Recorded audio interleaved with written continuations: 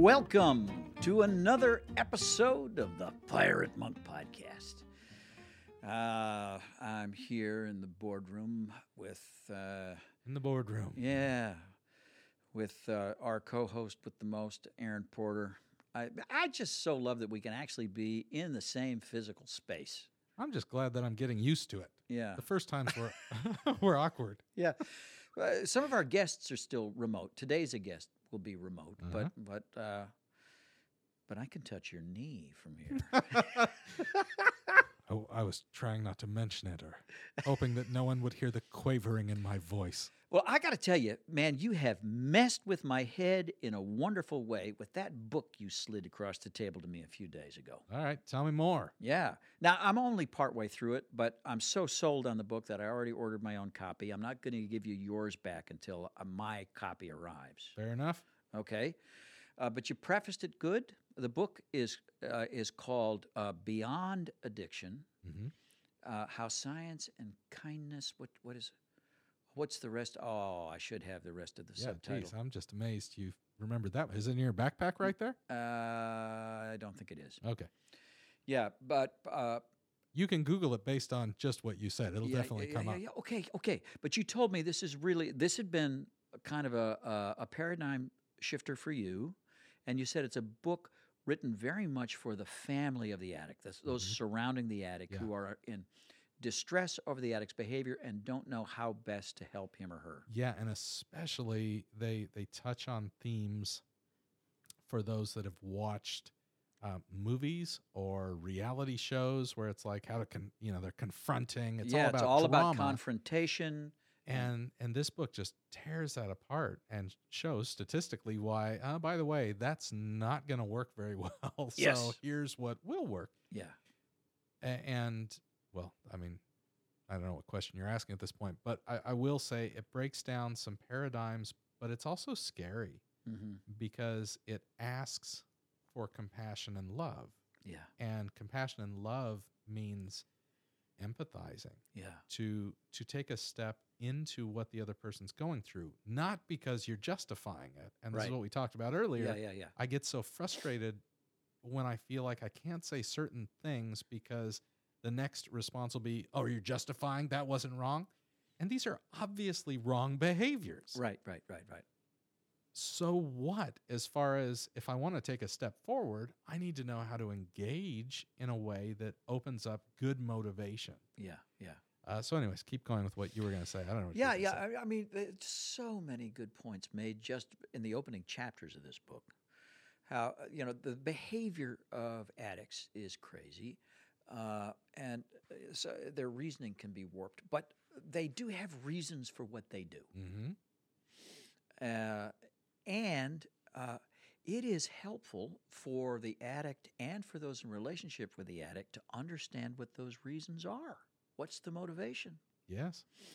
And a little bit of empathy rather than a withdrawal of any kind of contact or approval.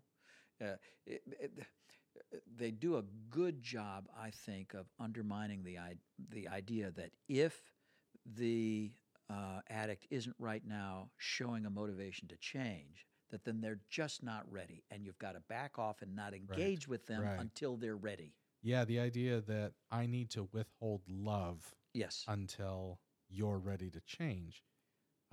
There are specifics to that, which means maybe if I'm writing $500 a month in checks to you because you won't do what you're responsible to do, that's not, quote, love that's helpful. Right. That doesn't mean withholding love. Yes. So that's an important distinction. Yes. That tough love is not always the appropriate love. Yes. And I was going to say something else, but I forgot. Yeah. So anyway, it makes me wonder whether this book might really be helpful to those of our listeners who are married to an addict or are parent to an addict that they're very concerned Oh my gosh, about. I've recommended this so much the last 4 months. Really? Yeah. Okay, and look, we got to fund, and I'm going to do this on Positive Sobriety too. We're going to make a connection with, that's multiple authors in that book. Yeah. We've got to get some of those people in a room with us and ask them some questions. Yeah, I think it's great. I just want to emphasize it takes so much more courage in many ways to take the path of love. Mm-hmm. And it takes a lot of wisdom because love can be misunderstood as enabling. It's not the same thing. Right, yeah. But I think we're going to have, our guest is going to talk about that some today. Yeah, I love the fact that our guest is very much aware of the fact that although he works with addicts, most of those addicts are in some kind of a relationship. Mm-hmm. And that person who is tied to the addict is hurting too and needs help and instruction and support as well. And so Michael and his wife are doing, I think, some wonderful pioneering work in that direction. But before that, should we go to another mini meeting? You betcha. I have heard some great feedback from last week's episode. I think maybe this new format where we include a mini meeting at the top of the show is going to work out well. I think people are helped by it. So why not? Let's bring in some guys from virtual meetings. This is going to be the same cast of characters who were in last week. A kooky cast of characters. Yeah, for another mini meeting.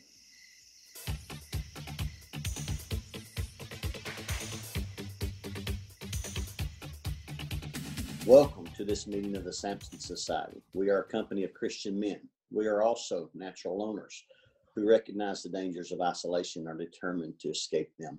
Natural wanderers who are finding spiritual peace and prosperity at home. Natural liars who are now finding freedom in the truth. Natural judges who are learning how to judge ourselves aright. Natural strong men who are experiencing God's strength as we admit our weakness. As Christians, we meet at other times for worship, for teaching, and for corporate prayer. Today, however, we meet to talk. Our purpose is to assist one another in our common journey. We do so by sharing honestly, out of our own personal experience, the challenges and encouragements of daily Christian living in a fallen world. Our faith rests in the love of God, and it is revealed in His Word, as it is revealed in His Word and in the life of His Son. This is the great fact of the gospel, which is the foundation of our charter. We have now reached the sharing portion of our meeting. In sharing, we speak honestly out of our own experience. We tell the truth about ourselves, knowing that our brothers will listen to us in love and will hold whatever we say in strictest confidence. We try to keep our comments brief, taking care to leave plenty of time for others. We address our statements to the group as a whole and avoid directing them toward any one person. As a rule, we refrain from giving advice to others or instructing them during the meeting, believing that such conversations are best reserved for private moments between friends. Today's topic for this discussion is openness.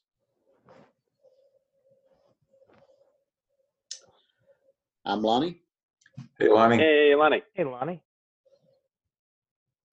Openness. That is really an awesome topic. I have spent my adult life being everything but open. And I have expended an awful lot of energy being secretive and hiding. And it's exhausting. Always looking over your shoulder. Always thinking, hey, it's the day I get busted. And when I first became involved in Samson, I didn't come to Samson because I got caught. I honestly woke up one morning just basically sick of my life. And as God would have it, he would introduce me to, within just a few hours that morning, literally led me to Samson and a very interesting white chair story. And that really began a new level of openness for me that I had never experienced before. I remember very clearly I'd set up a newcomers meeting for Samson, and that was going to be on a Sunday morning. And so Sunday morning, I got up and I went to my wife and said, by the way, I'm not going to church with y'all today. I've got a different meeting I'm going to. And of course, I was just waiting for them to leave the house so I could actually not leave, but just log into a meeting. And we had a flood here, and our church was canceled, and nobody was going anywhere. So I scurried away from home. But that started a path of openness with my wife that God literally held my feet to the fire for several weeks. I started out with in-person meetings. For several weeks, I was going to in-person meetings, and God would speak to my heart about something, and I would go home, and I started this ritual at home. My wife's got a computer desk, and she sits there an awful lot, and I would go grab a folding black chair, and I would open it up and sit down beside her, and I said, "You got time to talk?" And after really a couple of times of that, she would begin to take a deep breath. Oh no, what's he about to tell me now? But it was very big deal in my recovery. And everything that God was pressing on me to be open about wasn't necessarily about, my sexual improprieties. There was financial issues in our home. There was all kinds of issues, and I'd have to open up that chair and say, "Hey, I need to tell you something." My wife did not believe anything that I was saying for the first month of my recovery. She literally would lean back in her chair and fold her arms and say, "We'll see." And but as I began to practice openness with her, I began to get in return some trust back, and now this has never happened before. We talked a couple of days ago, and she said, "You've been doing this for 7 months." I'm like, "Wow, I've only been doing it for 5," and she thinks it's 7. That's great. It's usually always the other way around. But openness, that's my story of openness at home. But there's another aspect to openness that I've learned in Samson. And the question come up on a meeting I was on this week: why has Samson been so effective? And I believe that Samson, what I found there was a place that I finally found an empathetic witness to my story. And I can go there and I can say any and everything that's on my mind and not be judged. Mm-hmm. And it perpetuated, it facilitated, it nurtured openness. So now when I can't handle things at home, I need a place like this where I can just come and just spew it, just say it all. And man, it's liberating. One other little story here. When I first got involved in Samson, I didn't have these meetings. And I was kind of bugging Nate a little bit. Nate was my first contact with Samson. And it was 11 o'clock one night, and I was about to blow up inside. And I sent him an email that night. I don't know if Nate remembers that or not. But I just had to let it all go. And I hit send on that email. And in about 15 minutes, he just sent me back a little quick thing and said, he responded to what I said. And I went to sleep just like that, because all of a sudden I had gotten it out. I had an empathetic ear to where I was at the time. So that's been huge with Samson to have that. And I think it's crucial in that part of us that wants to know and to be known. So that's my story. Thanks. I'm Lonnie. Thanks, Lonnie. Thanks, Lonnie. Hey, guys, I'm Ben. Hey, Ben. Hey, Ben. Yeah, openness. It's funny talking about openness as we're on a taped recording of a meeting, and I'm looking at not only myself, but just this group of guys here, and it's like, we're willing to put our story out, not in a closed door, but really out there for everybody to listen to. So it's like, kudos to all you guys for showing up and be willing to do this. And I mean, if I look back at myself and I fast forward to now, it's like, man, me on a live podcast talking about openness, like, dude, you give me a break. Like, no way. And that's what, I really was in the mindset getting into recovery, that I was going to do this without having to be open to anybody else besides God and anybody else besides really my wife, because it's like, well, those are the only two people, like, that really matter. And why do I have to go talk to a bunch of freaks in a basement? I think Nate, you really put that well in his book, just about feeling so out of place. And I remember the first SA meeting I went to, I was just sitting there listening to these guys, and they all sounded like me, and they all looked a little different than me, but they all had really similar stories, and they were all talking with such ease and comfort. Like they were just all laughing, but they were talking about such deep stuff, and I'm like, wow, guys do this? Like men talk like this? I had never ever heard anything like that before in my life. And then, as the new guy, you're not pressured to talk, but it's kind of like everybody's kind of looking at me towards the end of the meeting like, is this new guy going to talk? And I remember being like, oh, okay, I got this, no sweat. And it was as if I had a boa constrictor around my throat. Like there was just a part of me still grasping for control. Like, no, Ben, you can't trust these people. You can't do this here, now, in this way. This is not the way we're going to heal. And I was crying, and I was like, I could barely get a word out. But slowly, over weeks of meetings, I was able to talk without trembling, shaking quite so much. I still remember shaking after sharing, and just my nervous system was just fighting me so bad every time. And it's like, you can just see the bodily reaction to openness. Like it's just, I have parts of me saying, no, Ben, the shame is real. No, Ben, being vulnerable to people is not the way to healing. Whatever Brene Brown said, that doesn't make any sense. Like that's lunacy.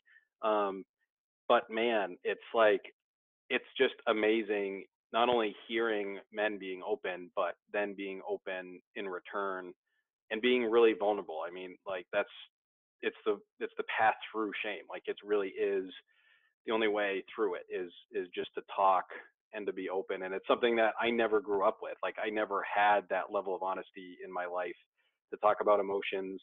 My life was void about sex talks. So porn was my education to sex. And it was so different than what I was used to. And that's why I need these meetings, because I need that constant reminder. Because even after a couple of weeks not coming to meetings, there's a part of me that's like, yeah, you don't need this anymore. Remember those years when you didn't have that? Like, you're good now. Like, and I start to regress. Like that neural wiring starts to kind of regrow like a tree back in old directions. And I got to keep, trimming the branches back. So anyway, thanks guys. I'm Ben. Thanks, Ben. Thanks, Ben. Hey guys, I'm John. Hey, John. Hey, John. So openness, boy, that is that's a big word in my life. For many years, like I guess you guys here, I was not open. I was open about some things, but the most important things, the matters of the heart, I was not open about. And for most of those years, all those years, and actually 2 or 3 years into my recovery, I thought that the reason that I couldn't be open was I was too ashamed. And I was ashamed. I was ashamed of what I was doing. And so I couldn't be open about it, or so I thought. But what I learned over the process of my recovery, that it wasn't shame that was keeping me from being open. It was pride. And my pride was what was stopping me, and nearly destroyed me. And so that's another big thing. That's one big thing is addressing the pride in my life that was stopping me from being honest and open with people. Number one, with my wife. But the other two words that come to mind with openness is first one is vulnerability, and the second one is wisdom. And it takes an enormous amount of vulnerability to be open with people. And this is a very difficult topic, the one I'm about to mention, because I don't know how to count. I don't know how to address it in my own life still, much less other men, at least not completely. And that is, if you're going to be open, let's say with your spouse or someone that you've wronged, we're trying to make amends. How do we do that? How do we be open? And to what degree can we be open? My experience was with my then wife. I was open about everything. And within the first week of her finding out what was going on, and it was a lot. It was a lot that was going on in my life. Both the number of incidents and the extent and nature of it was a lot. And she couldn't handle it. It was more than she could process, and I don't think she ever got over it. And I'm not going to blame that for our divorce, because there's a lot of factors there. And maybe, gosh, it's just recorded, isn't it, Ben? And so um, anyway, I needed more wisdom during those first weeks of recovery than what I had on how to be open. And so that's part of it. But the vulnerability part is beautiful, to be able to like sit here with you guys and talk about these topics, to be able to sit in the local Samson meetings here and talk, and even outside of Samson meetings, to be able to talk with people, share with people. And I guess there's still a degree. I mean, maybe there's times I'm ashamed of my story, but there's also a beautiful amount of redemption in these stories that we share. And not just me sharing with you or you sharing with me, but that this common brotherhood that we have, this shared burden that we carry, this openness that we get to experience with each other.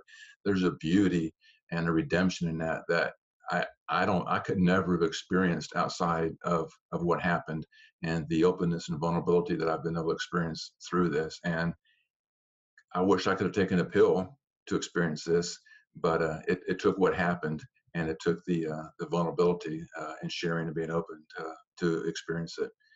Thank you. I'm John. Thanks, John. John. Hey guys, I'm Mike. Hey, Mike. Hey.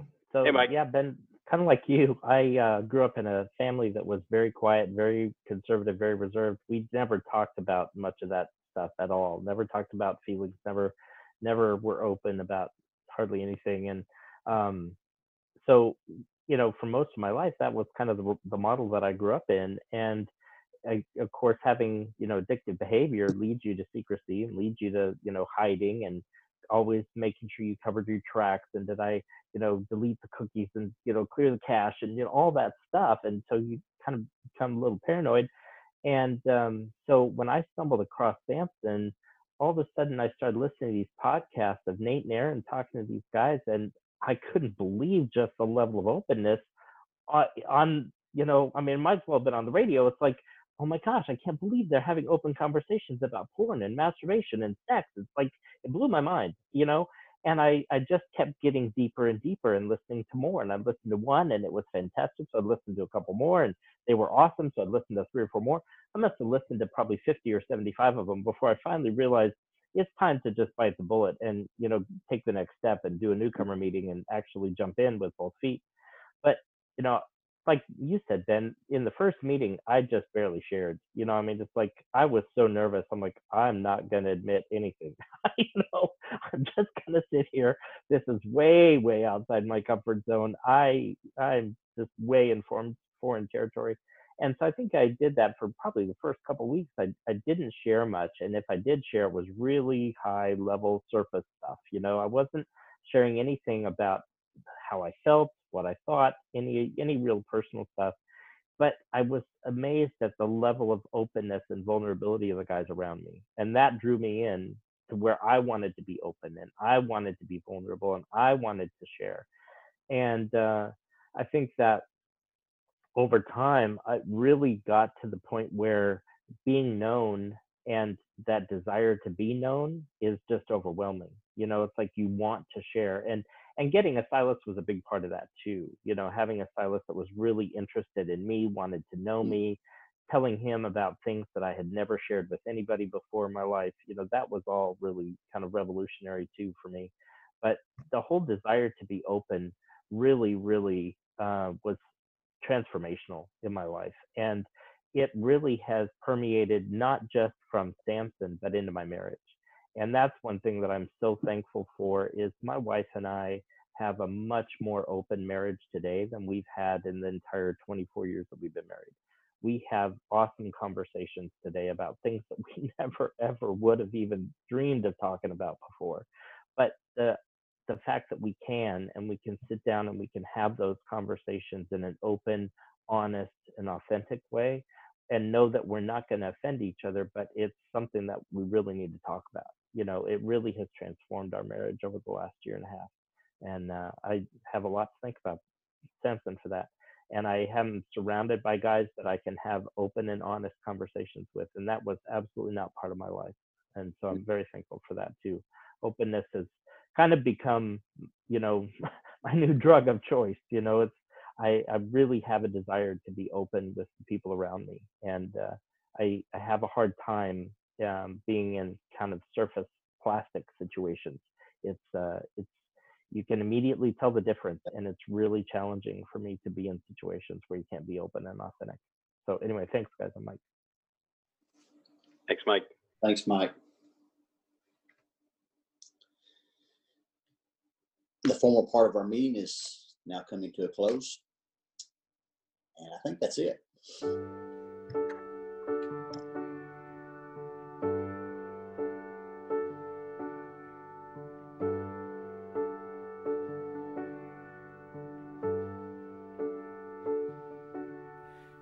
It's not what you thought when you first began it. You got what you want. Now you can hardly stand it though. By now you know it's not going to stop. It's not going to stop. It's not going to stop till you wise up.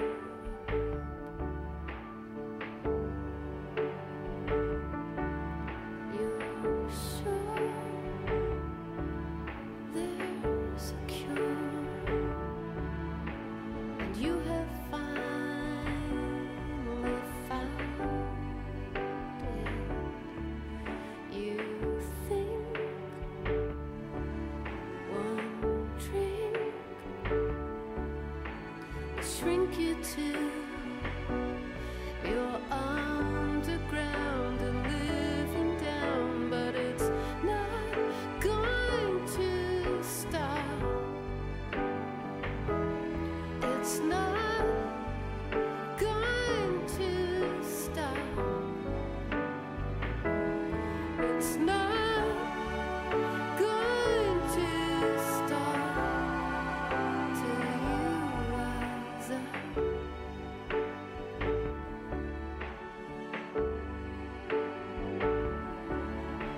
Prepare a list for what you need before you sign away the deed, 'cause it's not going to stop. It's not going to stop. It's not going to stop till you wise up. No, it's not going to stop till you wise up. No, it's not going. Well, welcome back to the Pirate Monk Podcast. And we have a good friend of mine as a guest this week. And the guy, I got to tell you, the guy responsible for helping Samson Society move to Zoom. Really, he was a key player in our movement into the virtual space. I don't know if you remember. Do you remember that? I totally remember it. Yeah. I remember it being like, what are we doing here? This is better than just, well, I did far more podcasts in my underwear before we moved to Zoom. So I have to note that did change certain dynamics for me. Sorry about For which that, we're Aaron. all thankful, especially now that I was you're in wondering why Tennessee, you were so man. dressed up. Yeah. Well, Yeah. I'm pretty sure that on Zoom you can't see what's happening under the table. So Let's hope. So Michael, so in that in a universe far, far away, long, long ago, we were doing a podcast and we had technical difficulties. And Michael proposed. He said, "Well, why don't we just do it on Zoom?" And I went like, "What's that?" And he introduced us to this wonderful new world. So Michael Leahy's with us. Hi, Michael. Hello, guys. How are you? Thanks for having me. Oh man, I'm so glad you're with us. Yeah. And you have been busy since. You've been doing virtual summits, putting together just kind of the top experts, the top voices, the most experienced people in the field, and making them available to an audience worldwide. Absolutely. Amazing. Yeah. In fact, I think I mentioned to you, we in Masterclass, we're airing part of an interview that you and I did 2 years ago to our Masterclass members, a couple hundred strong, which I've named "Killing Pride by Connecting." Okay, awesome. You're talking about your first experience with a 12-step group and a sponsor and strong 15-minute snippet of your greatest wisdom. Well, speaking of Masterclass, for our listeners who don't know what the Masterclass is, this is something new that you and Christine have developed, where you're pulling together this broad expertise from across the spectrum and making it available on a daily basis to subscribers, right? So it's content plus it's exercises, what you're calling the daily disciplines. I love your phraseology. It sounds very familiar to me. We all borrow from each other, right? Yeah, we do. It's wonderful. Yeah. So I've been hearing about Masterclass. First of all, I've been hearing about Masterclass from people showing up in newcomer meetings who said, "I heard about Samson and Masterclass, and I need a group."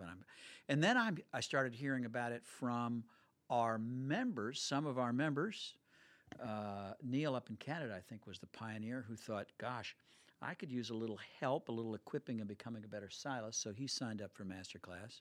Loved it so much, he approached you to see if he could maybe get his stylees in on the act, and you made him a special side deal. Yeah. Can we take one step back from this? Yeah. Because when we've talked in the past, you care a lot about walking with guys through the process. You're a disciple-making guy, not just a fix-it guy.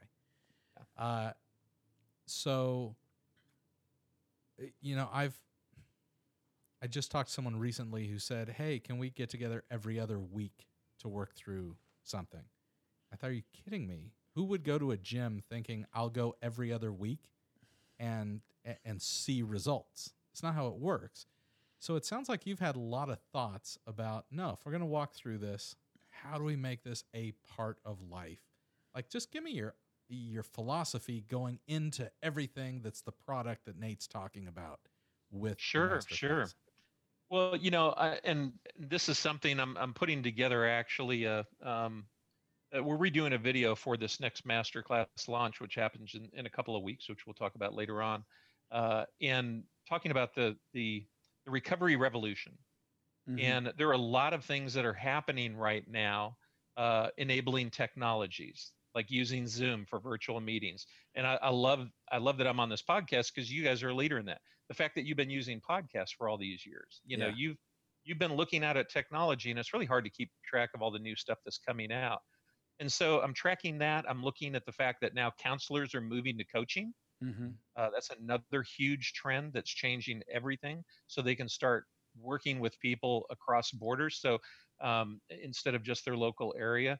And there's a number of other trends, but one of the things I noted, Aaron, as you bring that up, is one thing that hasn't changed is the fundamentals of recovery. Yeah. That hasn't changed, and it will never change. You still need to have healthy, intimate connections with others, right? That's what we're after, yeah. You still need truth-telling. Mm-hmm. You still need accountability. You still need to have a fellowship. So the thing that I think happens sometimes that I've seen as a strategist in this area looking at trends, and I've always, because I spent 20 plus years in technology, I've always been looking at future trends. Some people have made the mistake of using technology, but not using the fundamentals, mm-hmm. right? Right. There's certain things that you can do with connecting with guys, and certain things that technology won't help you when you're walking with a guy like what you do, Nate, right? Mm-hmm. I mean, sometimes you just kind of need to be side by side, walking down the street, having that conversation.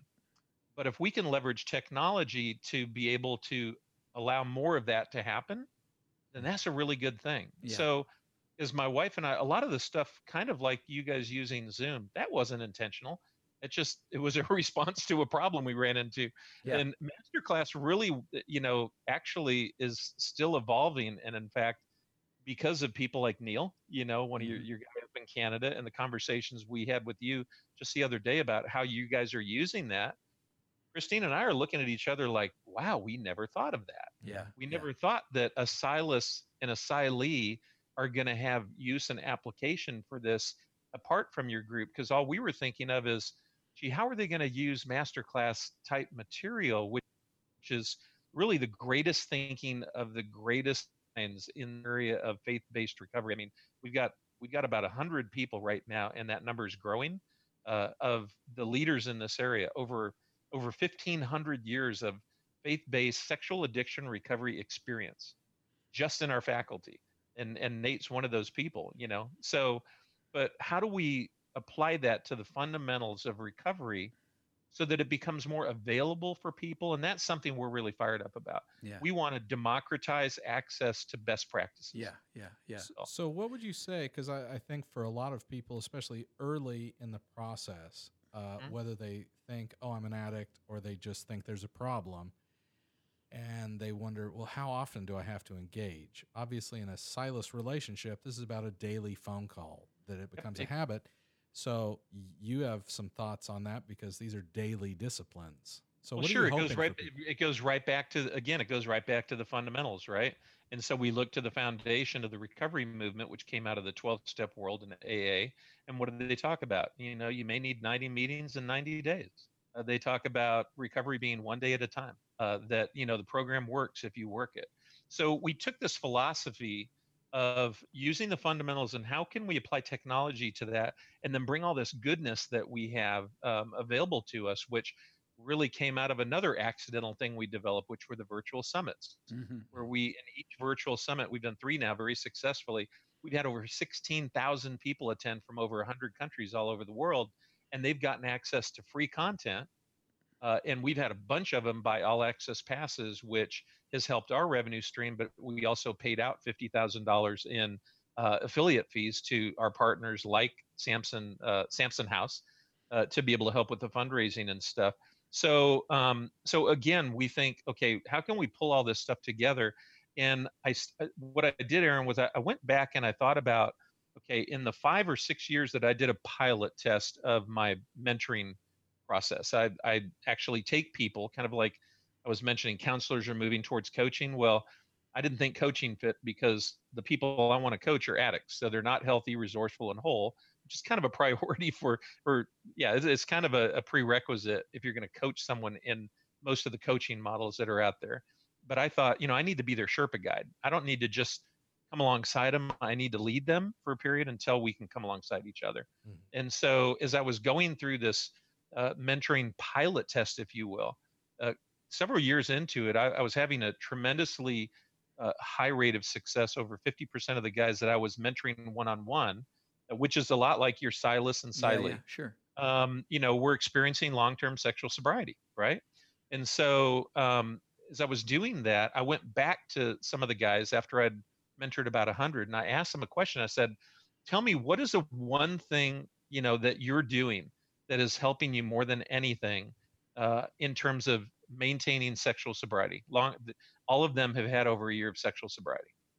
Kind of hoping they would have said, well, I had a really great mentor that was really smart, really. But, you know, without orchestrating it at all, every one of them just about said the same thing. They said, you know what? I try to spend at least 15 to 30 minutes every day working on my connection with God, and at least 15 to 30 minutes a day working on my recovery. And out of that, I just, you know, I called that, and I had a check-in form that I used with them, and I called it the daily disciplines. And it was, you know, it's not qualitative. Okay. So a guy can fake it. We know that, but it's quantitative. It's just, are you coming to the table to do the work of recovery? And what I tell them is, if we meet once a week, so there's 7 days, if you're batting 500 or better, you're doing good. All right. So I want at least 4 out of those 7 days that you're working on your daily disciplines. And, you know, I invariably see guys who were doing, you know, well with the daily disciplines. Some were still struggling because they were faking recovery, but most were doing well in their recovery as well. But I did notice that when guys weren't doing their daily disciplines, they were typically struggling big time that week. Yeah. And so I saw this direct relationship to how much effort are you putting into this thing we call recovery. And daily disciplines, as we started thinking about Masterclass, I got really tutored by a guy by the name of Stu. Stu. Stu. Yeah, Stu. We no, you can't use his last name. We're keeping it anonymous. His name is just Stu. Well, he's not in recovery, so I can use his name. Anyhow, a great guy, founder of Tribe. Master membership the site Tribe thing? Genius. Yeah, he's no, not our tribe. This is Tribe. Okay. And he's actually out of Canada. Okay. But he developed a really successful plugin for WordPress sites for doing membership sites. Mm-hmm. So he's been involved in launching over 10,000 successful membership sites, including Michael Hyatt, who's just down the road from you guys. Sure, yeah. And a bunch of other notables. So got tutored by him in terms of trying to pull all this stuff together. And the one thing he said, which really hit home, was in order to, the number one reason people leave a membership site, which Masterclass is, number one reason they leave it is they get overwhelmed. People just, they start a site and they just throw too much information at them, too much material. Here's 8,000. I remember I talked to who was it? Josh McDowell. And he said, Michael, I've got 30,000 documents that I'm trying to find a place for. You want to park it on your site? I'm like, no, it's that. But it's this idea that people are looking for convenience and speed. And I think they're looking for that in recovery also. You guys are playing into that with your virtual meetings. Mm-hmm. You're making it a heck of a lot easier for guys to be able to connect and have fellowship with one another without having to get in traffic and, try and fit things in between the kids' ball games and work and everything else. And so much the same way, I thought, well, what's the best thing that we could do to take this number one success factor for recovery, which is daily disciplines, and just serve it to guys on a platter? And then, we looked at each other, my wife and I, and said, we've got over 100, we got like 200 hours of, the best thinking and the greatest wisdom coming out of these leaders like Nate Larkin, like Troy and Melissa Haas, like, Trey and Melody Lavorne. And goes on and on. And just, what are we going to do with that? Well, let's repackage it and give it to people on a daily basis and call it, or daily disciplines, call it Masterclass.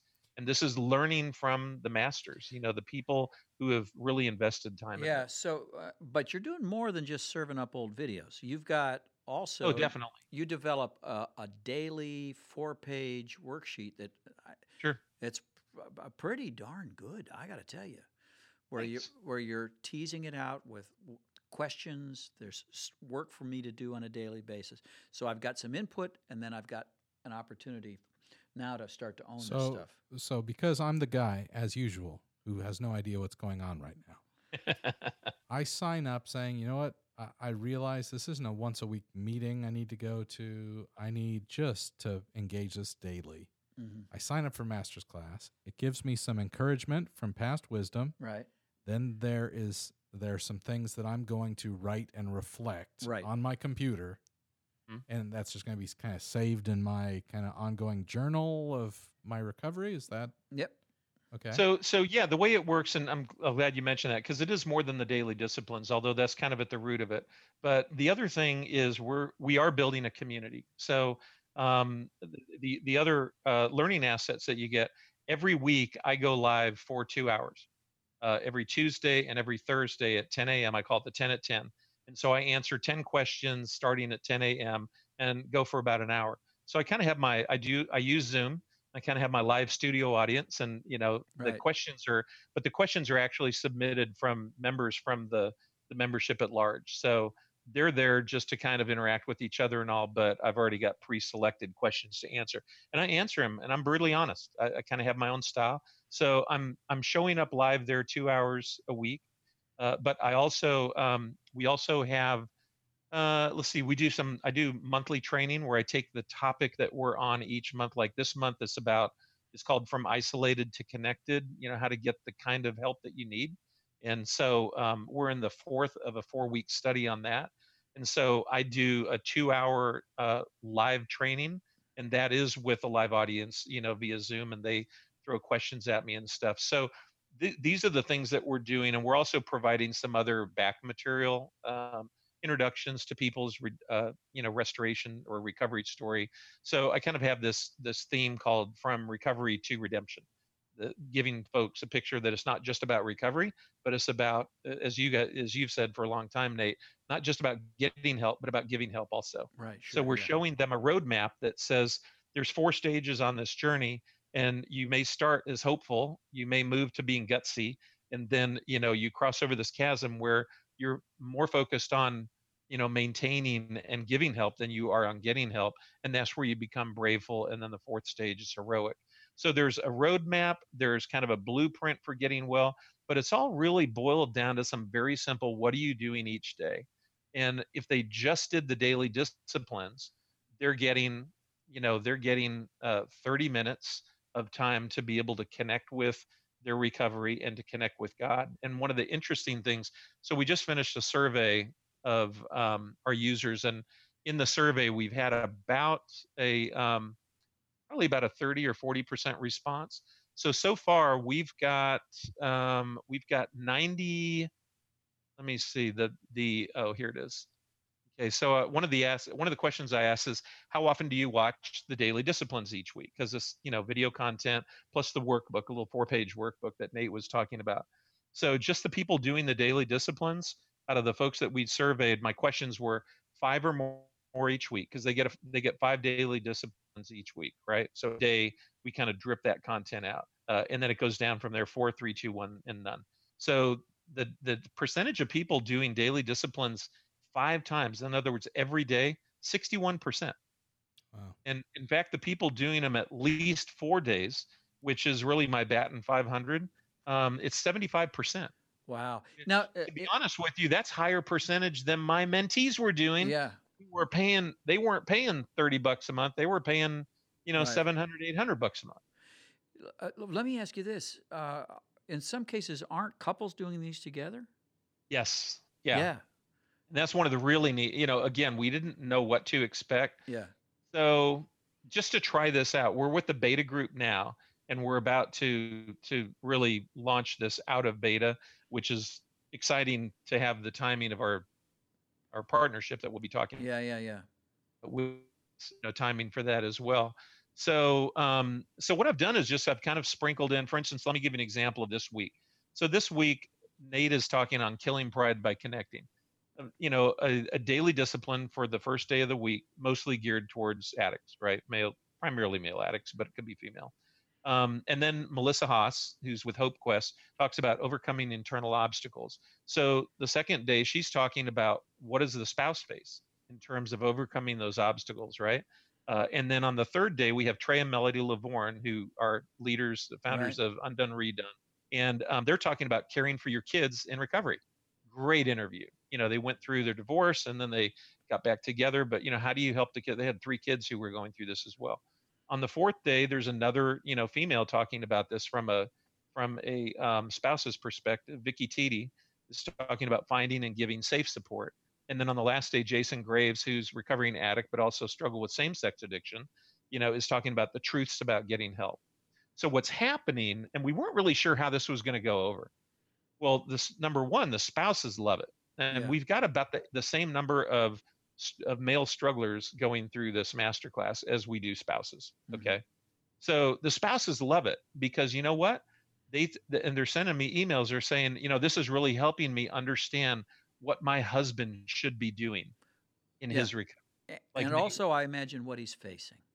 Yeah. Like when like a perfect example, Nate, I just went through and, finished up your kind of updated your workbook last night. So it's real fresh in my mind. But, you were talking about how you started out in recovery with a really, laid back, pretty much ineffectual sponsor. Right. Because you were your own sponsor. Right. Yeah. You really didn't want anyone telling you anything to do. Well, it's great for the guys to hear that, but just think of how empowering that is for the spouses to hear that too. Yeah. So what really blew us away is we started getting emails from people, again, going through this pilot group that we just started. And by the way, we launched this at the worst possible time. We launched this on the Friday before 4th of July. So, 4th of July weekend. But we've been getting emails now, especially from the women who are saying, I'm actually going through this with my husband. And where he may have been stagnated or wasn't really taking recovery seriously, it's like now he's really kind of paying attention and he's learning. and I'm learning, and we're starting to have conversation about it. Yeah, yeah. So it's become, it's like what we were talking about, Nate. I don't know that we had initially expected it to become this. Yeah. But it's becoming what you do between the meetings. Yeah, exactly. Right. It's the school of recovery between the meetings. So that's important because we're talking about daily disciplines, which to a certain type of person, not me. You wouldn't watch a video for 15 minutes? I mean, you could take the light path and forget the workbook. This is the important part. Well, I think you're going to leave me in a Lectio Divina, and I even like those, and yet I'm still like, yeah, screw you. So certain people hear those words and think, no, that's not for me. Or they, they hear the pitch, are you masturbating or doing master classing today? Yeah. And they're like, yeah, I'm going masturbating. Exactly what should they expect?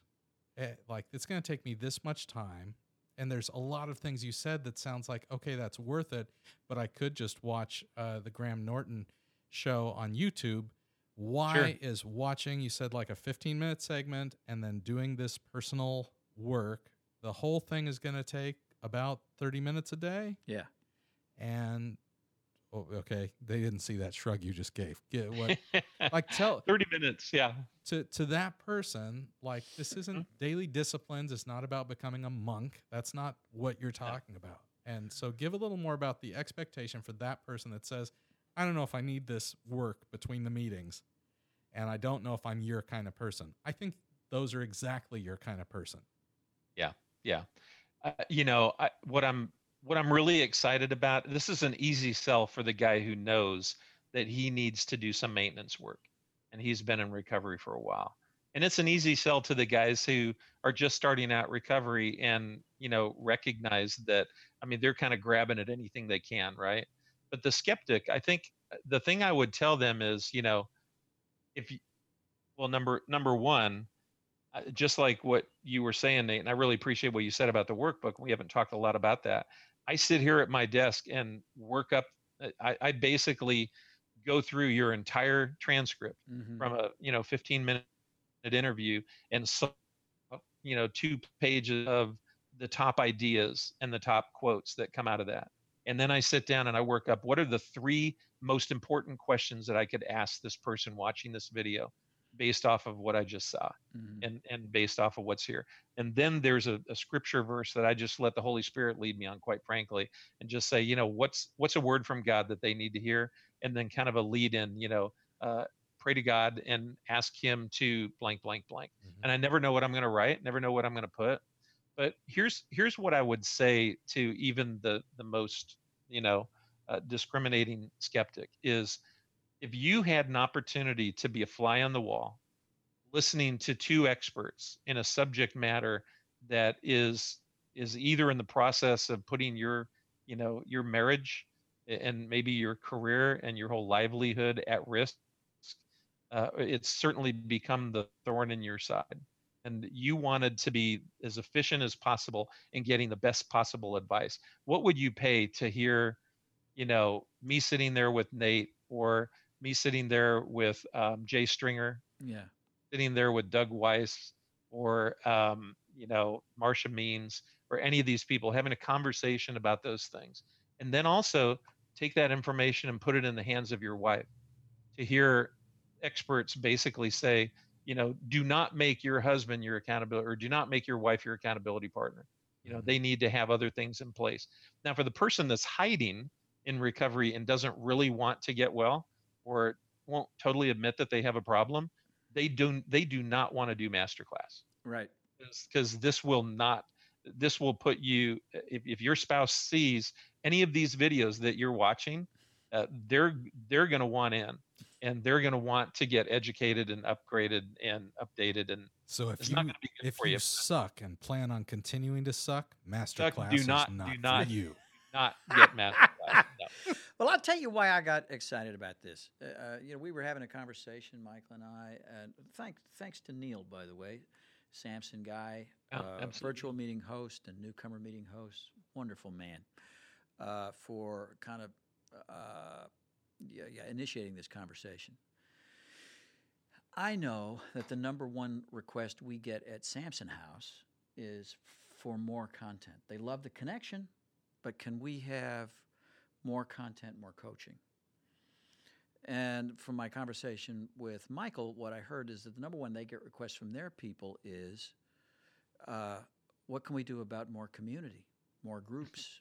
Do you have groups? And you know you're not called to groups, and I know I'm not called to create a bunch of damn content.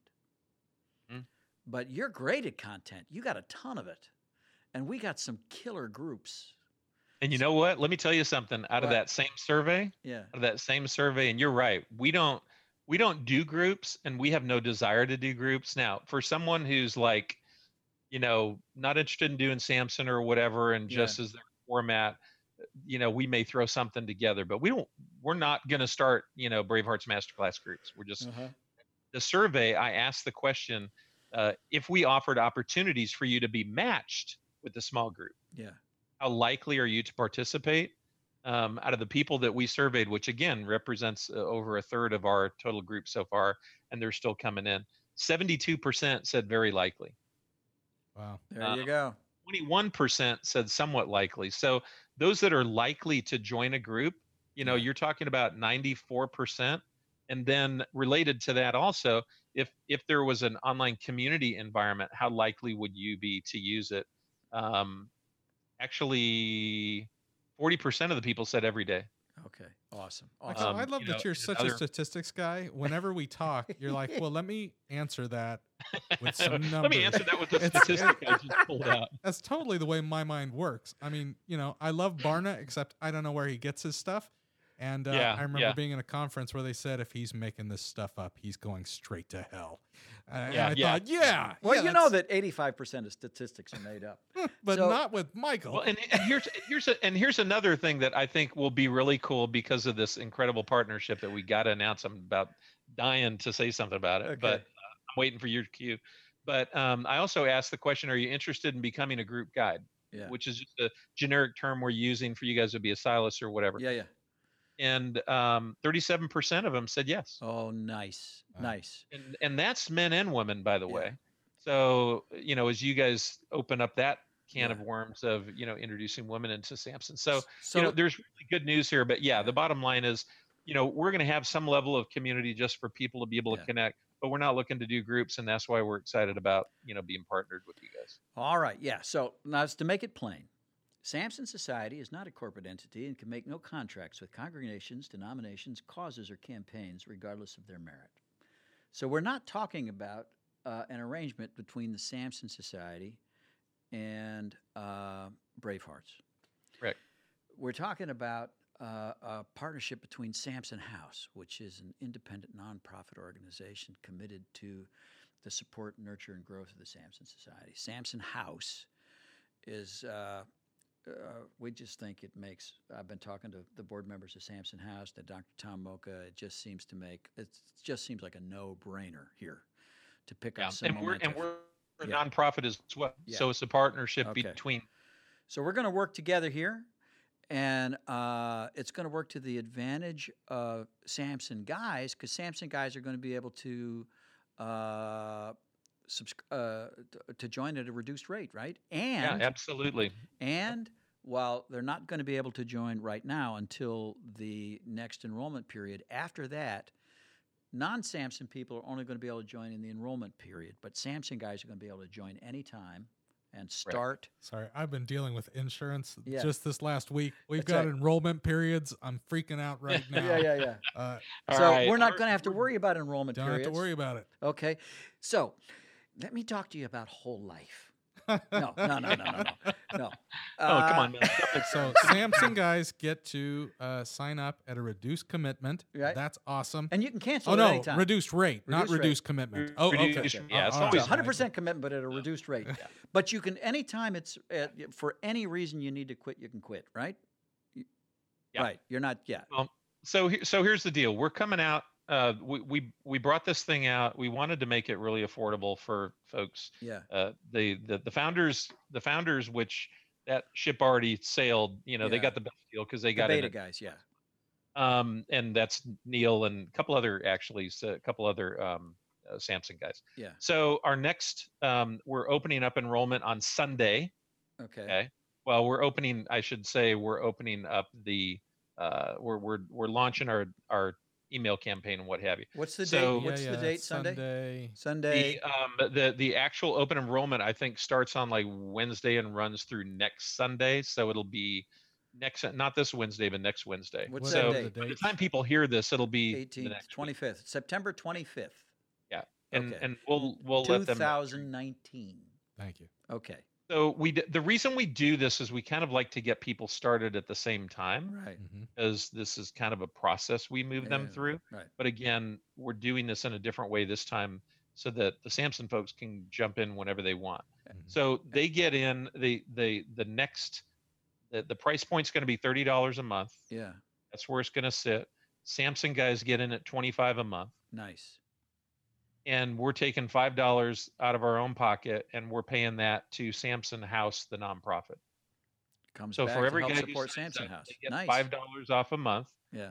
Samson House gets $5 a month Right. for as long as they're a member as an ongoing donation, which was, yeah. So lest any listeners think like, wait, is this show like infomercialing me right now? Yeah, I know. Kind of feels that way, doesn't it? Well, it doesn't to me because we know Michael. Right. Yeah. They might not. Yeah. So just so you know, any of you who are thinking, what are you doing? Know that I feel worse than you about all of that kind of stuff. Yeah. That's what we're talking about. This is just an opportunity for you to have a resource. If it makes sense, check it out. If it doesn't, know it's out there. So if you come to a place that you think, okay, what are the resources? I have honestly looked so many times for like daily opportunities. What are the things that are out there? Whether it's groups to meet with and it's hard. I've done many a Google search and had to sign up to get the information only to realize this isn't anything I wanted. Why did I have to? Now I'm getting your damn emails all the time. So anyways, just trying to make clear something that is available to you. Yeah, right. And Michael's a good guy to do it with. Yeah. Well, hey, thank you so much for joining us. By the way, you're going to be able to make it to the fall retreat, do you think? I will be there. My wife and I shared with her your kind offer, and we're totally on. So she's coming up also. All right. So she's going to take the car and I think head up to Nashville and go do some shopping and stuff. And I'll be bunking it with some of the turn out guys. to be an expensive weekend for you. Yeah, kidding. All right. But I'm looking forward to it. It's been actually the last one I went to was a couple years ago. Yeah, so that's right. Yeah. So you haven't been to the new digs out there at the Lakeshore Camp and Retreat Center. Looking forward much to it. better than the state park you were at before. Oh, good. Yeah, you're going to love it. And fellowship's great. Thank you so much, brother. Looking forward to seeing you in just a few weeks. Absolutely. Stay with us, listeners. We'll be back in a moment here on the Pirate Monk Podcast.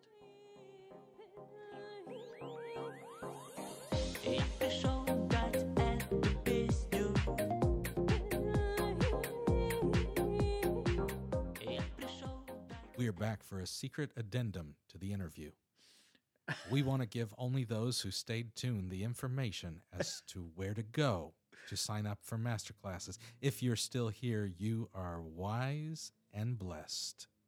Michael, in a whisper, tell us the secret place people can go to sign up for the masterclass.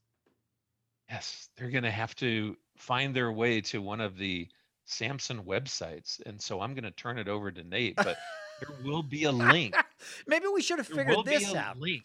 There will be a link. You're not whispering. It's better if you whisper. There will very soon be a link on the Samson Society homepage. Link. Yeah, that will be a link to the masterclass. Watch for it. Come back. Check out the SamsonSociety.org website multiple times a day.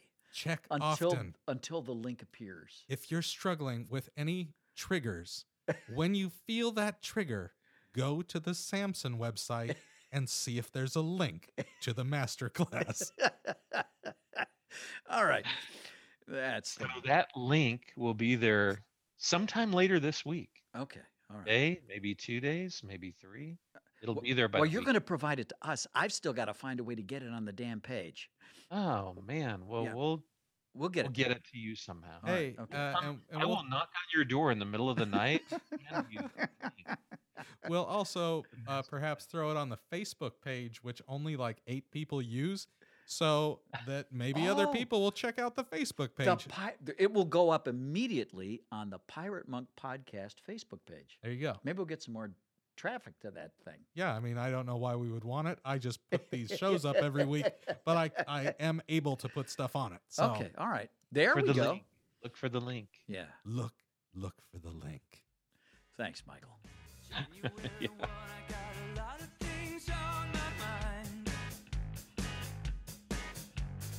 Looking at my body through a new spy satellite. Try to lift a finger, but I don't think I can make the call. So tell me if I move, 'cause I don't feel anything at all. Oh. So carry me, I'm just a dead man lying on the carpet. Can't find a heartbeat. Make me breathe. I wanna be a new man. Tired of the old one. Off with the old plan.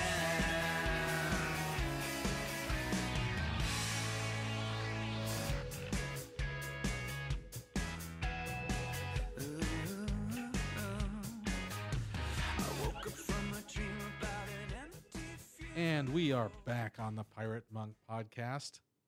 Nice to see Michael's face. Yeah. I don't think I've seen him since the retreat at 2 years ago? Yeah. Horton Hears a Who. Yeah. State Park.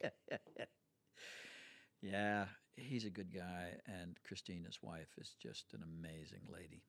So, guys will get to meet him if Uh-huh. they come to the retreat. Right. We still have spots open in the bunk houses. Yeah, but not a lot of spots. I got to tell you, we already have far surpassed last year's registration. We're going to double this year.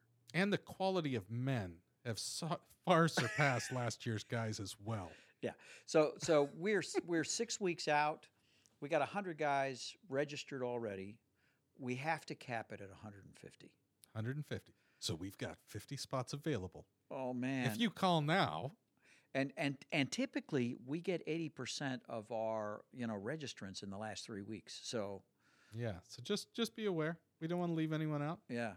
So if you're gonna come, don't and you can register with a deposit just to get your name in there. You don't have to pay the whole thing up front. It's not that expensive anyway, but you can save your spot with $25.